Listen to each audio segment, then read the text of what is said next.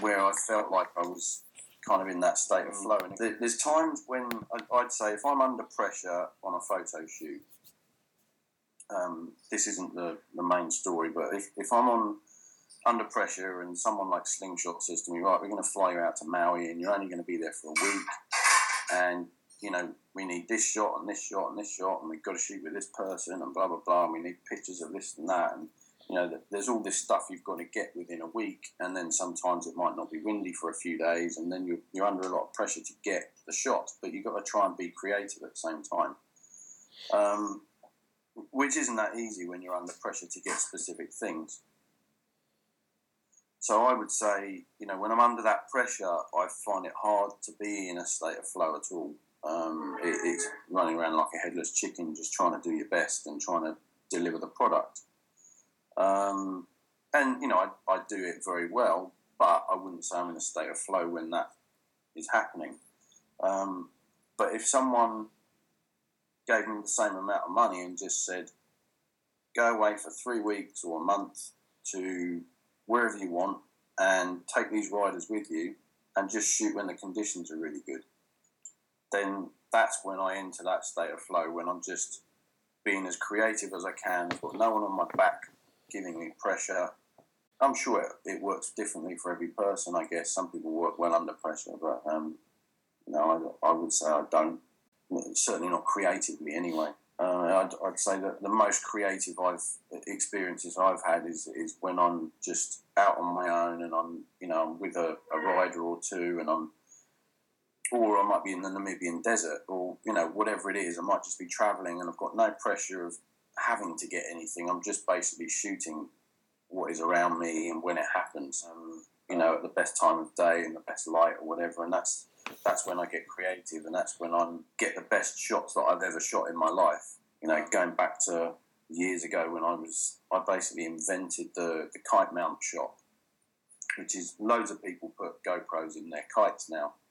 Back in about 2001, I think it was, I built a radio-controlled car remote system into my camera housing. So I was out in South Africa. We used to go out there for 6 months every year so that I could get different angles. I used to put the camera on people's boards. I'd put them in the lines, and I'd shoot from the beach with a remote control and a fisheye. But it was a real heavy piece of kit. It weighed 5.5 kilos, I think, this lump.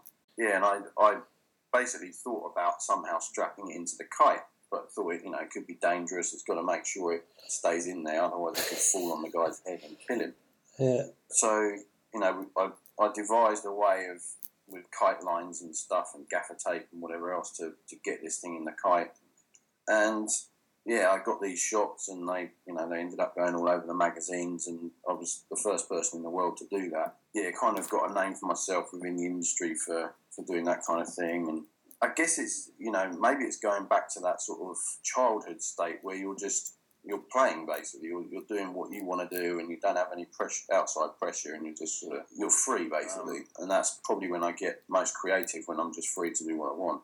The state of flow within my career building, as a business, was the first time it happened was when I started shooting kite surfing back in 1999, and I was learning to kite then as well. I would put it down to the fact that I was just probably doing what I want to do. Everything suddenly was accelerated. It didn't happen slowly. It happened very quickly, and it almost seemed like I wasn't putting much effort in. I'd go out, take some pictures, send them to the mags, and then the next thing, the magazine's asking me to be staff photographer, and then within a year, within 6 months, I think they then said they wanted me to be photo editor. And then the World Tour asked me if I wanted to be their photographer, and there was all this stuff just suddenly happened over a period of about 2 years. I went from being someone who was just learning to shoot the sport to one of the best kitesurf photographers in the world. It was almost had to pinch myself that I was getting paid to do that job, and that it had all happened that quickly. And I think when that was happening, that I felt like I was in a state of flow, that that it was this effortless amazing ride I was on. Unfortunately, I got made redundant from the magazine at one point because the kite surfing industry took a dive, and all the advertisers pulled out of the magazines, and there wasn't a lot of money in the sport for a few years. So I got made redundant from the magazine, and then a lot of my work dried up. So I felt like that had suddenly been crushed. That dream and everything else. It went from being right up here to right down here very quickly, which was a shame. And I kind of didn't know how to get it back. I struggled for a few years. I got a bit depressed. Yeah, luckily I'd sort of decided to put myself in the same situation that I'd been in when it all started. So I just thought, right, I'm going to save a chunk of cash and I'm going to go and do what I did when I started. And so that's what I did. I went to Indonesia for a month and I just went and shot a load of pictures. I didn't expect to be paid for them. And I went out, we had some of the best conditions ever, and I got some amazing remote control, like camera board shots. I had the board the camera on the guy's board when he was in the barrel kite surfing in Indonesia in the waves. And where was that? Was that Lakey Peak or? Lakey Peak, yeah. Lakey Peak. And I got this picture of Ben Wilson that ended up on the cover of SBC, and then basically then the phone started going again. And they're like, "Oh, we didn't think you were shooting kiting anymore." I said, "Well, yeah, of course I am. I haven't had any work for ages." And the ball started rolling again, and it kind of hasn't stopped since. I've got my job back at Kite World, not as photo editor, but I'm their senior staff photographer now. I've tried to keep myself on that, whatever you would call it, on that level of just continuing that lifestyle, but also got into shooting movie stills, and that's just through contacts I've known in the industry over the last sort of 15 years of doing odd jobs on movies as a stand-in and double and stuff. My career's just suddenly gone from being right at the bottom to just shooting on a $150 million movie, and then suddenly I'm on a Michael Bay film, who's one of the biggest directors and producers in the world, and I've got an agent now who's the best agent in Hollywood, and it's like, I should be on another film pretty soon. And it just feels like that state of flow is happening again, and it's like I'm on this kind of roller coaster ride of something that, I'm almost having to pinch myself that that's actually happening, but it's probably because of where I put my state of mind at the beginning of, well, not just the beginning, but now as well. But how to explain how I get in that state of mind is difficult, other than the fact, if you're just chasing your dream and really just living the life you want to live, try not to let anything get in the way of that. Yeah. So that kind of event is a single event, where I'm guessing you had some spare time and you were in the right context and you kind of grabbed an idea from here and then you grabbed an idea from here and built the creativity and the thought and then just kind of went for it. That kind of moment, A, leading up to it, and B, actually doing it, sounds like quite an amazing flow experience, where one minute you're sitting there going, what happens, and the next minute lights are on, you're shooting, the best shot you've ever shot. How did that kind of A, feel, and B, what do you feel helped get you into that space where you were able to have that creative space and ideas come together? I've put myself in a place where, where the conditions are good and that, there's opportunities to get photographs like that. So I think, part of it is being in the right place at the right time, but, you choose where you live and you choose where you spend your time and whatever. So I think that's the first thing, is kind of putting yourself in that place. And then, I guess I've not got the pressure of being asked to do a specific job, because I'm free to do what I want. I've got that clear mind space to be creative. And what typically gives you that clear mind? I imagine you go through days where, you wake up with it, and other days where you kind of almost actively have to manage it, and other days where it's just, it's all a bit hectic anyway. It's probably just putting yourself in a place where there's no outside pressures. What does that space kind of feel like, and how do you feel that you get there more frequently than other times?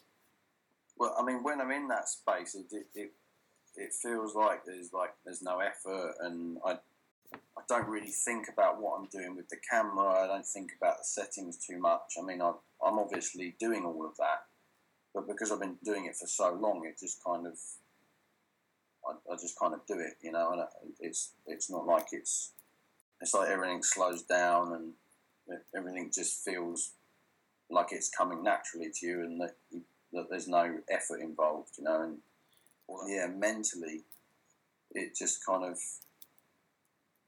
flowed. I guess it was. I don't know. My head keeps coming back to this idea of, you know, playing and doing what you love, and because that for me really gets me in the right headspace. You know, is just following my dreams, doing what I love, doing a job that doesn't feel like a job because it's my hobby as well, you know. And it's not like I thought one day, oh, I want to be a photographer because I can earn money out of it. I was already a photographer, but not professional, because it was something I loved doing, and it just all kind of fell into place.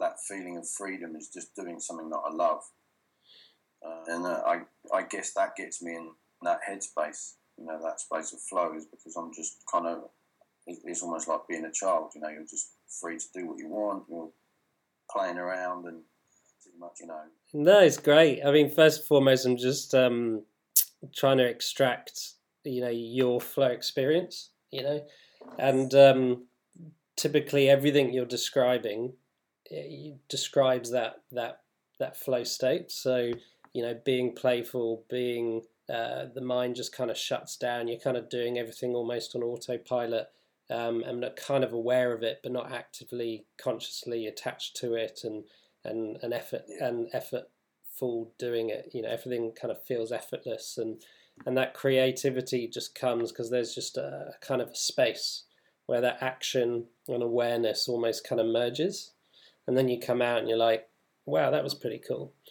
You know, and what you're saying about putting yourself in a place that you love to live and in the right conditions and doing all of that lends yourself to be in that creative space where the mind's free from that pressure to do what it wants and loves to do, right?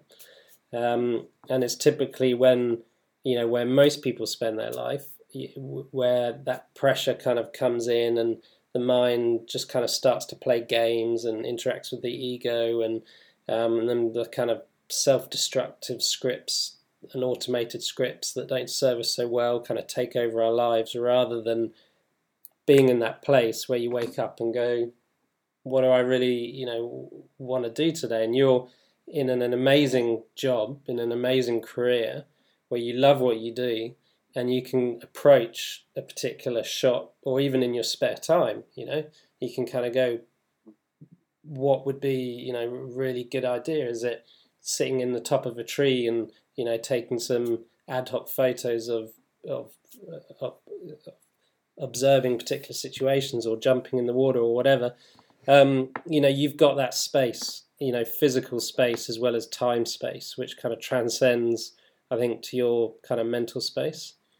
And that's what, you know, so many athletes look for during those times of pressure, you know. And that's, I guess, the skill of getting into flow, is when that pressure rises, is maintaining that space that you talk about, and that freedom to then still be able to completely let rip and play within it despite everything that's happening. Yeah.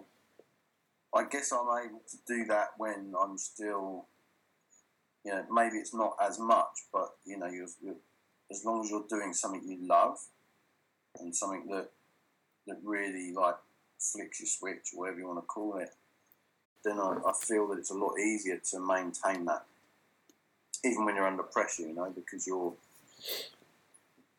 doing this thing you love, and you would be doing it anyway, even if you weren't getting paid for it. And it was the same when I invented that kite mount shot back in 2001. It was, that was almost even more of that flow situation, because it was, I was inventing this new shot that no one had ever done before. And I went back to my childhood when I used to make radio-controlled cars. And because I knew how to do that, I thought, shit, maybe I could build one of these remote-controlled things into my camera housing and be able to press the shutter button manually from a remote control. And it wasn't like it had never been done in the world before, as far as taking a remote control shot. But no one had ever done it in the kite. So, but I didn't know what I was doing with the remote control. I just had to make it up in my head. And, I went to this local radio-controlled car shop in Cape Town, and, I was just getting really into what I was doing and trying to figure out with the guy in the shop how I could build this remote and, buy the smallest little parts that were possible to use to fit everything in the housing. And then it was about trying to rig this thing and get it in there safely and try and get it in there and get the right angle. And but there was that excitement of the fact that no one had ever done it before. So, that was a real flow experience. And it was something that lasted probably weeks, because I had the idea over a period of a couple of years. And then when I was there, I started to try and realise that idea, and, spent probably a couple of weeks trying to buy the right equipment, wait for the right conditions, the right rider to do it with me. And, and then finally, and then it was a trial and error thing, because the rider couldn't ride very well with it in the kite because it was so heavy. And once he dropped it and it ripped the kite to pieces, we then had to take it all apart and put it in another kite. And but then when I got the shots back because it was on film back then, and then when I got the shots back, I just couldn't believe what I'd got. And then it was just it's this whole state of wow kind of thing. But again, when I was doing it, it felt effortless. It felt like I was putting a lot of effort in, but it didn't feel like I was, because I was just doing something I enjoyed so much and putting all these bits together of my experiences and just trying to create this thing that no one had done before, which I guess is what athletes do when they're trying to break a record, or they're trying to do something. Someone's trying to do a snowboard trick in a half pipe that no one's done before. They get their head into that space and think, right, I want to do that, but I want to change it a bit and trying to, and they probably don't know if they can even do it, but they're picturing it in their head, and and then they try it and then they nail it, and they're like, and everyone's like, holy shit, you just did something that no one's ever done. And it was that kind of feeling for me back then when I did that. And I guess it's just, but again, it was about getting down to those primitive, or whatever you want to call it, sort of childish feelings of just being free, doing what you want to do, and just working something out in your own time and in your own headspace. Yeah. Obviously, when you're under pressure, it's harder to come up with those things. But then, when I'm under pressure now, I can use my experience of what I've learned when I'm not under pressure to get those pictures. If I'm now on a shoot years later for a company or whatever, and they say, oh, we want this kind of thing and that, then I can throw something on the table and go, well, I've thought about this, or, how about we do that? And it's something I don't really have to think about too much because I've already done it in the past. But it's offering them something they've probably never seen before, and and then you end up impressing them, and then they talk to people, and you get the next job. And so those two stories are, for me, flow experiences, because they're generally it's a psychological state that you have in a particular moment, so to speak, rather than kind of spanning years, etc. One of the main principles of flow is that the challenge is actually quite high. So if your skill level's here, if the challenge is equal to or slightly above, that's kind of where flow exists. If the challenge is down here, or if the challenge is up here, we become bored or we become over anxious, etc. So that interestingly, both of those two experiences you've had with the horse, it was a shot that's never been done before, right? There's a challenge there, and typically because you're looking at that in a playful, creative sense, that challenge becomes an excitement and it becomes a challenge. Yeah. And similar when you're trying to devise this new shot, again, it's never been done before. There's a huge challenge there and level of complexity. And like you said, there's a lot of effort going in, as with the horse shot. However, everything's happening, as if it's effortless, because that kind of state of challenge, it gets that body aroused, but doesn't turn into anxiety, if that makes sense. So our senses heighten, but we don't get that kind of mental anxiety that's like, oh fuck, well what if, and oh my god, the pressure, which often comes with the job, where because it's goal outcome focused and it's money focused, and the pressure comes on, and actually all those pressure cookers that you get with work could become exciting flow opportunities because you've got that challenge. And like you just said previously, adapting those kind of playful approaches to that situation is I guess a challenge, an ongoing kind of occupational challenge for you to try and find flow within those kind of strict time constraints and and pressured demands. But they're two really great examples.